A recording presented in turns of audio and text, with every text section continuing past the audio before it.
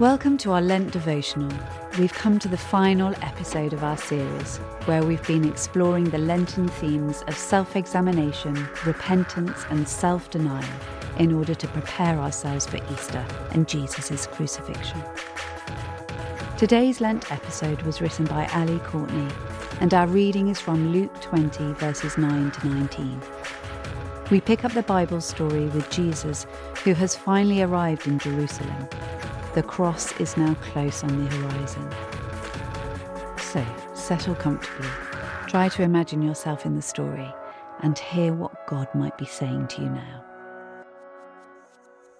He went on to tell the people this parable.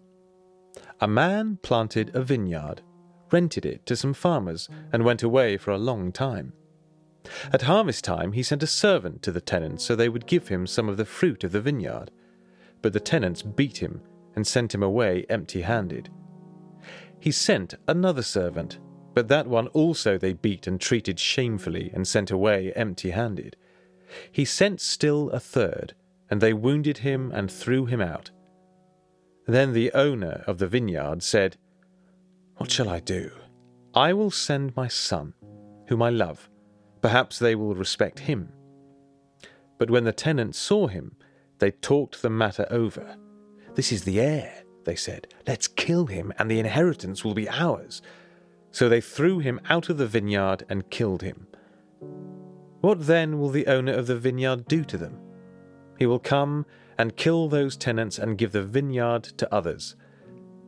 When the people heard this, they said, "God forbid." Jesus looked directly at them and asked, "Then what is the meaning of that which is written, 'The stone the builders rejected has become the cornerstone'? Everyone who falls on that stone will be broken to pieces. Anyone on whom it falls will be crushed." The teachers of the law and the chief priests looked for a way to arrest him immediately, because they knew he had spoken this parable against them. But they were afraid of the people. Jesus tells a parable in response to his authority being challenged by the Jewish leaders.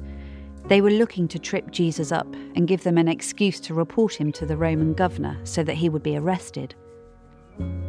Jesus has come to Jerusalem for the final time, knowing he will be killed on the cross there. After entering as a king on a donkey, he went on to weep over Jerusalem and her people's unwillingness and inability to recognize that God himself had come to them in the person of his Son. He grieves over the future destruction of the city and the temple that will come from Rome.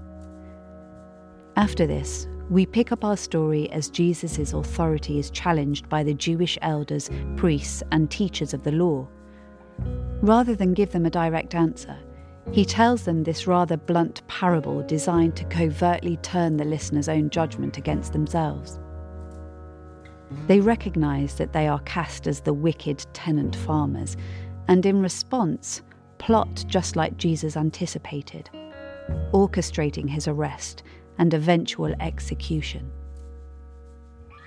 For many, this has been a hard, long season. It hasn't looked anything like I expected it to.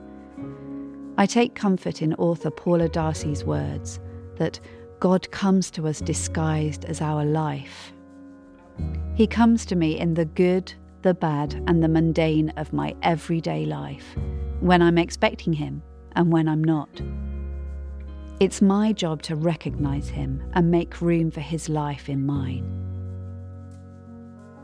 Like the leading Jewish priests and teachers who first listened to Jesus' parable of the tenant farmers, do we recognise God when he visits us? Are we too focused on being right or on our circumstances being right to see what's in front of us? Are we listening? Are we watching?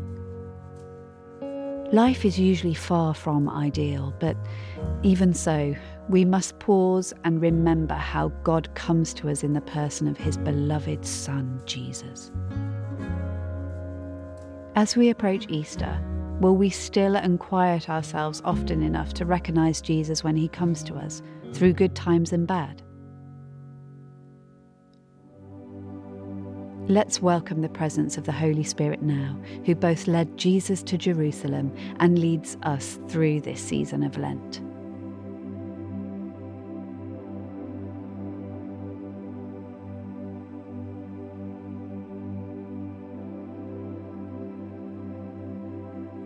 Jesus, reveal to us now how you come to us in the ordinariness of our lives, in the times of joy and celebration, the times of loss and grief, and the mundanity of our daily routine.